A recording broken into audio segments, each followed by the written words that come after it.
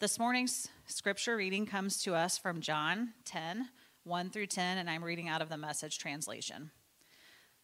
Let me set this before you as plainly as I can. If a person climbs over or through the fence of a sheep pen instead of going through the gate, you know he's up to no good, a sheep rustler. The shepherd walks right up to the gate. The gatekeeper opens the gate to him, and the sheep recognize his voice. He calls his own sheep by name and leads them out. When he gets them all out, he leads them, and they follow because they're familiar with his voice. They won't follow a stranger's voice, but will scatter because they aren't used to the sound of it. Jesus told this simple story, but they had no idea what he was talking about. So he tried again. I'll be explicit then. I am the gate for the sheep. All those others are up to no good. Sheep rustlers, every one of them. But the sheep didn't listen to them. I am the gate. Anyone who goes through me will be cared for, will freely go in and out, and find pasture. A thief is only there to steal and kill and destroy. I came so they can have real and eternal life, more and better life than they ever dreamed of. This is the word of the Lord.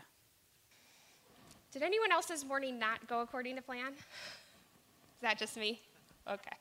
Yeah, that happens, right? It does happen. And yet, it's amazing how, I love what you said, Renee, because it's like there's this shepherd ahead of us, right? Going like, okay, this is the way. And I see that it's going to feel like things are blowing up, but they're actually not. Like there's something else happening, right? This chaos that we feel. It's something else. It's bigger, it's deeper, it's more. And if we try to look at just that tiny lens, we might miss a really big, beautiful picture that's unfolding. Athenian historian and general Thucydides once famously said, people go to war for 3 reasons: fear, interest, or honor. The question becomes, how do leaders, right? How do people who want to be the people who are evidence of God's love being real, how are we going to navigate those 3? And how are we going to decide which of those 3 is worth fighting for? In the time of today's passage, the war was about who was in and who was out with God. Now, good news, that's all over. We've figured it all out, and we know, right? We're in. I don't know who's out, but we're in, all right? We're going to sing about that later, actually. But the reality is, right, there are people right now all around the world who are telling people that they're out. They're out with God, and this is the reason why, and this is the explanation. And they're trying to take on the voice of God and say, let me show you the way. I know the way, and I'll show you the way. The passage that precedes this passage, which actually, if we took out the chapter markers that were put in later, would have been a part of this large story that Jesus was telling us about the man who was born blind. And people asking Jesus, so what did he do? Right? What did his parents do? They wanted to make sure that they understood what it was about that made the man blind so that they could make sure that they weren't on that side, right? They wanted to know, I'm in with God and that person's out, and here's why. A struggle we continue to encounter. Whose fault is it, and what does it mean? But the beautiful thing about Jesus is Jesus was this incredible storyteller, right? He didn't just tell like a story like he was reading a book to his kids and say, okay, that's the end. Do you understand the moral of the story? No, Jesus wove stories together. He took a piece over here that this person would understand and a piece over here that this person would understand, and he wove them together while also stretching them to see new possibilities out of those very woven pieces, to see possibilities that were worth fighting for. He did that kind of work because, as author Joel Shoemaker puts it, the Lord is in the details. The Lord is in the details. Jesus did not shy away from tough conversations. He pushed the limits of our understanding. He was not afraid of risky endeavors. He was not afraid to enter into the fires, into the tough spaces, into the hard conversations. In fact, Jesus had a knack for going right to those things, right? When people would try to keep it on the surface level, Jesus would dive right in and say, no, no, no. There's no room for that here. We only have so much time. We only have so much time, so we're going to have to get to the real. We can't just keep it simple and easy. As professor and former hedge fund manager Nassim Taleb explains, there are some things that benefit from shocks. They thrive and grow when exposed to volatility, randomness, disorder, and stressors, and love adventure. Yet in spite of the ubiquity of this phenomenon, there is no word for the exact opposite of fragile. Let us call it anti-fragile. Anti-fragility is beyond resilience or robustness. The resilient resist shocks and stays the same. The anti-fragile gets better. Imagine this. It's the day before a big game, and it doesn't matter the sport, okay? So just picture whatever sport it is for you, right? Whichever one would be your favorite. So for me, it would be running, right? So like we're getting ready to go for it with a marathon, and we're sitting there, and so your coach is saying, how are you going to do this? How are you going to beat the opposing team or the opposing people that you're up against, right? Or how are you going to do this? And the answer typically goes, we can't worry about the other team. We just have to play our game. We don't have control over what is happening all around us, but we do have control of our response. We do have control over whose voice we're going to listen to. We do have control over how we're going to get quiet in the spaces where we need to get quiet most, so that we can become anti-fragile, so that we can become the kind of people who aren't looking for the world to work for them, but are willing to notice that all around the world there is chaos. And this isn't just in this time and space. Yes, it feels so real. It is tangible right now, isn't it? I mean, you can't look any direction without seeing chaos. You can't even look inside your own soul, I would guess, if anyone else is feeling the way I'm feeling this morning. Right in there, it's tumultuous and it's messy and it feels like turbulence on a plane, like you're flying and you thought you knew where you were going, and all of a sudden things are shaking up and you go, I don't really actually know how this story is going to end. And right there, right in the middle of it, that is where Jesus meets us and says, I'm actually ahead of you. Right? I know that this plane is going to land. I know that this story is going to have an ending. I even know what it is. Listen to my voice. All around us, nature is showing us that there is this fabric of chaos, right? Nature is the ultimate model for Taleb for how to deal with uncertainty, because nature does not need to predict the future in order to deal with its unexpected turns. The information volatility provides is digested and adapted as part of the evolutionary process. In this sense, nature loves small errors. Now I get it, that the things that are chaotic don't feel small. By no means do I want to minimize how big it all feels right now. But in the grand scope of nature, perhaps our view is small and God is big. The truth is that nature isn't all that safe. I mean, we saw that with Hurricane Ida. We see that as we continue to see reports of more hurricanes and wildfires and all these different ways where nature is screaming out its loud voice saying, look at me. Look, do you see me? And yet in that space, that very natural space is the analogy that Jesus gives us today, the metaphor that he lays out.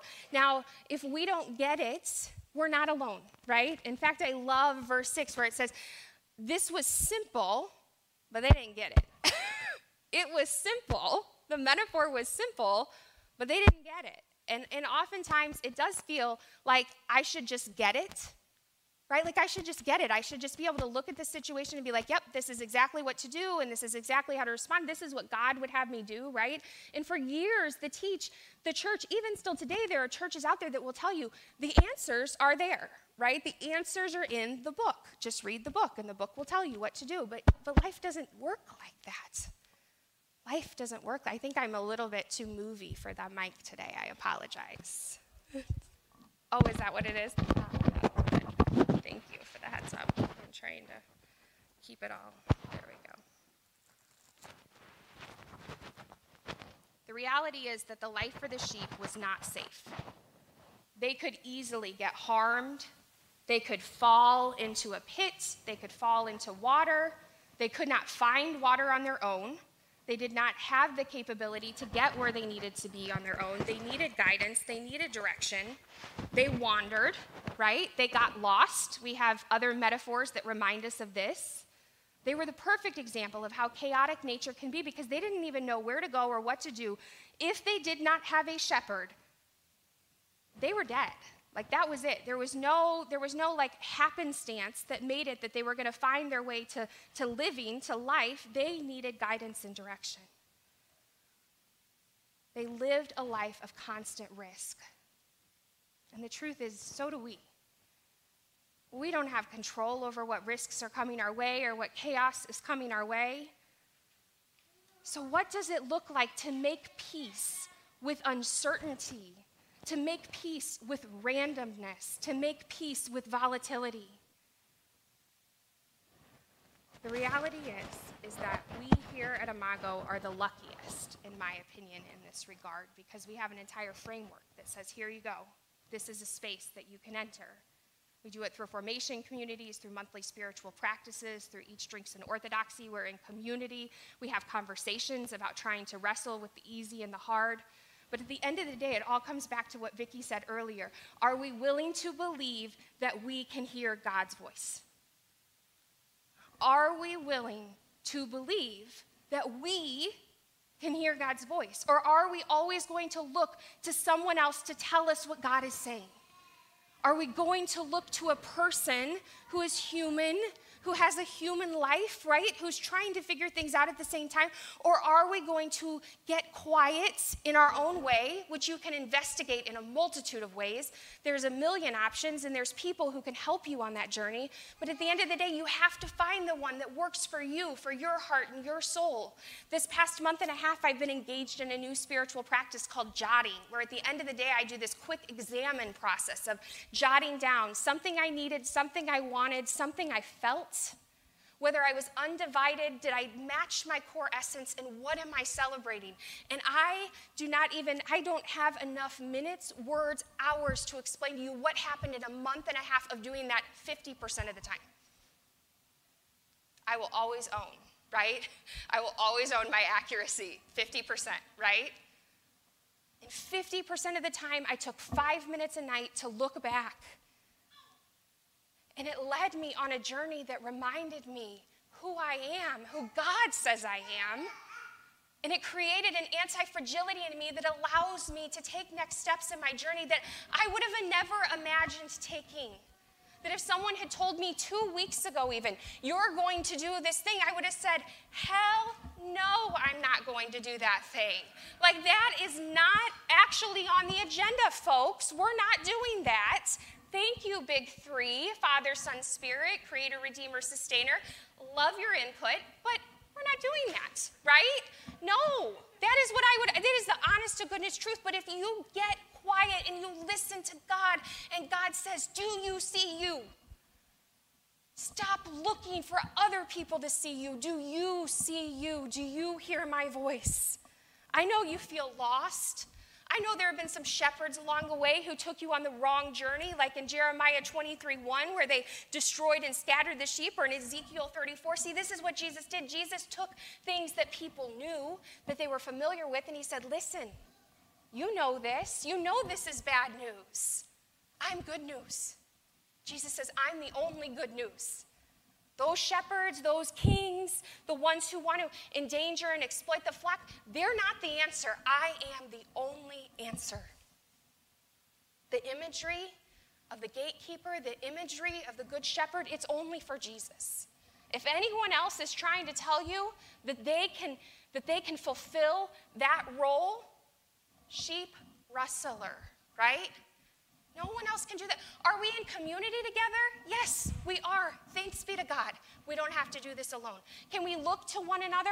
Absolutely. But at the end of the day, it is Jesus' voice and Jesus' voice alone that is going to get us out of those spaces where we have divided from who God created us to be and sets us free to live the life that we were created for. For the sheep, the peace came from the voice of the shepherd. They had one center point, one guiding principle, one voice that they were listening to. They would get around a water hole, and there'd be all these sheep mixed together with different shepherds, and it looked chaotic and messy, probably like what it looks out on the playground right now.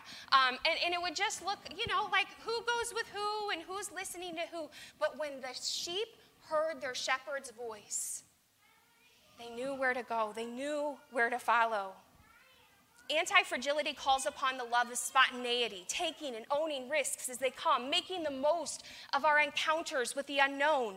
It relegates meaning towards strength, resilience, and tenacity, rather than conceding that life is far better played on the safe spectrum of pragmatic sensibility. Let that sink in, friends. How many of us are trying to toe the line of pragmatic sensibility? I'll just keep doing what's right, and everything else will be okay. But that's fragile, because things are coming that we can't expect. Jesus was anti-fragile. Jesus was the picture of anti-fragile, right? Nothing could throw him off his game. Nothing could come, because he wasn't about making it about what other people had to say, what other people wanted to do. No, he knew what he was there to do, and he showed up every day, and he did it the way that God intended for him to do it, and so there was no fragility. Even hanging on a cross, no fragility. Always steady, always certain, always on that center point. Ultimately, we can embrace our comfort. We can glide through life on air of content decadence and gratified enjoyment. The problem is that misfortune is inevitable. And around certain corners or at impending horizons, we're all due to come face to face with calamity or confront some core-shaking catastrophe. The people around Jesus, the Pharisees and the disciples, the followers, the listeners, the scoffers, they all asked the same question. Make it easy for us, Jesus. Make it easy for us. Tell us how this works so that we know that we're on the right side. And Jesus, I imagine, being extremely sarcastic and saying, look, I can't make it easy for you. I told you a simple story. You don't get it. Let's try this again. But no matter how many times I tell you, I'm not going to tell you a simple story. I'm not going to tell you I'm not going to tell you an easy story. I'm going to tell you a simple story, just not easy, right? It's going to be simple. It's just not going to be easy. The thing is that there's a gate, right? And if everyone stands still, do we need a gate? No, we don't need a gate if everyone just stands still. There's no need for a gate. Jesus came to be a gatekeeper. You are set free. You are on a journey. You are in this life. All of the metaphors that Jesus used, they're so multifaceted. They were multifaceted then, they're multifaceted now, but the reality is that it's a mystery. It's a mystery. And the question becomes, can we hold space for mystery? Can we get quiet enough in our own souls that we can hold space for mystery and how the big three are moving, how our Creator and our Redeemer and our Sustainer in the middle of this war, these wars, know what they're fighting for? Are we able to join alongside and say, we know what you're fighting for? Can we rejoice in the mystery of the one who will be who God will be? I love that Jesus reminds the listeners that he knows them by name, right? Just the way that he used Mary Magdalene's name to reestablish that connection, the way that he said, Lazarus, come out. Jesus calls people intentionally by name, and I believe that for every one of us here, listening online, joining in any way, and even people who have no idea, just the way Vicki could speak into my sermon without us even talking all week, that somehow, some way, the Spirit of God is so big That we're all going to hear the message today that Jesus knows us by name. And when others do not know us by name, when the world seems messy and chaotic and scary, that Jesus says our name, speaks our name, calls us by name over and over again, and calls us to abundant life. What is abundant life? It's a way of living and being. It's not measured in any kind of material abundance. It's not measured in any kind of happiness quotient. It's not measured in any other way except the way that we are and the way that we live, the way that we be, right? It's nothing we can do. Us threes in the room need to hear that. It is nothing we can do. It is who we will be. The word for abundance is parison, used only twice in the fourth gospel. It's used in this part. It's also used in verse 6, chapter 12, when Jesus tells the disciples to gather up the abundant fragrance left over from the meal that just exploded. It is trusting in the abundance of provision through the voice of Jesus, the one who knows our aim but speaks in and through when we're quiet enough to listen, to get curious about what is happening inside our hearts and souls and minds and bodies. It is living anti-fragile. It is sacrificing having it all by privileged standards for a life on fire for something bigger than ourselves.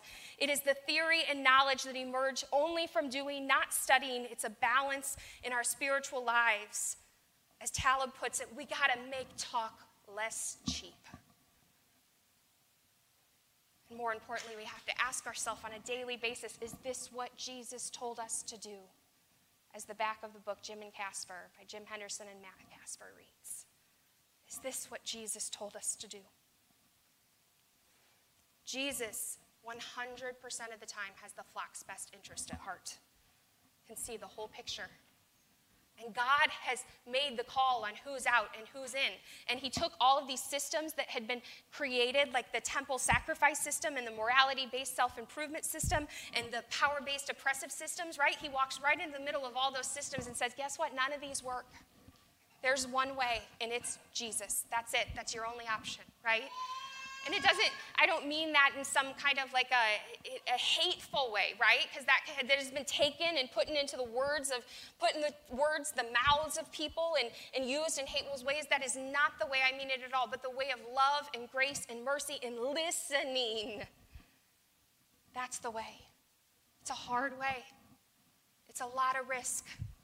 It means we give up a lot of comfort, but it is the only way to the love that Jesus promises us. Elizabeth Gilbert, in her iconic work, Eat, Pray, Love, is on a journey, and she goes to the Augusteum. The Augusteum has seen war, it has seen torn, it has seen empires, right? It has seen so much. She looks all around at this space that is crumbling but standing. This space that looks broken but is still so beautiful. She sees this beautiful image that I share with you now. I look at the Augusteum and I think that perhaps my life has not actually been so chaotic after all. It is merely this world that is chaotic, bringing changes to all that nobody could have anticipated. The Augusteum warns me not to get too attached to any obsolete ideas about who I am, what I represent, whom I belong to, or what function I may once have intended to serve. Yesterday, I might have been a glorious monument to somebody, true enough. But tomorrow, I could be a fireworks depository.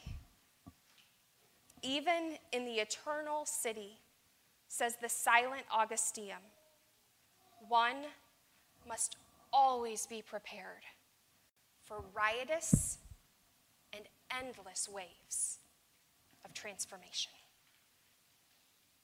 Let us pray.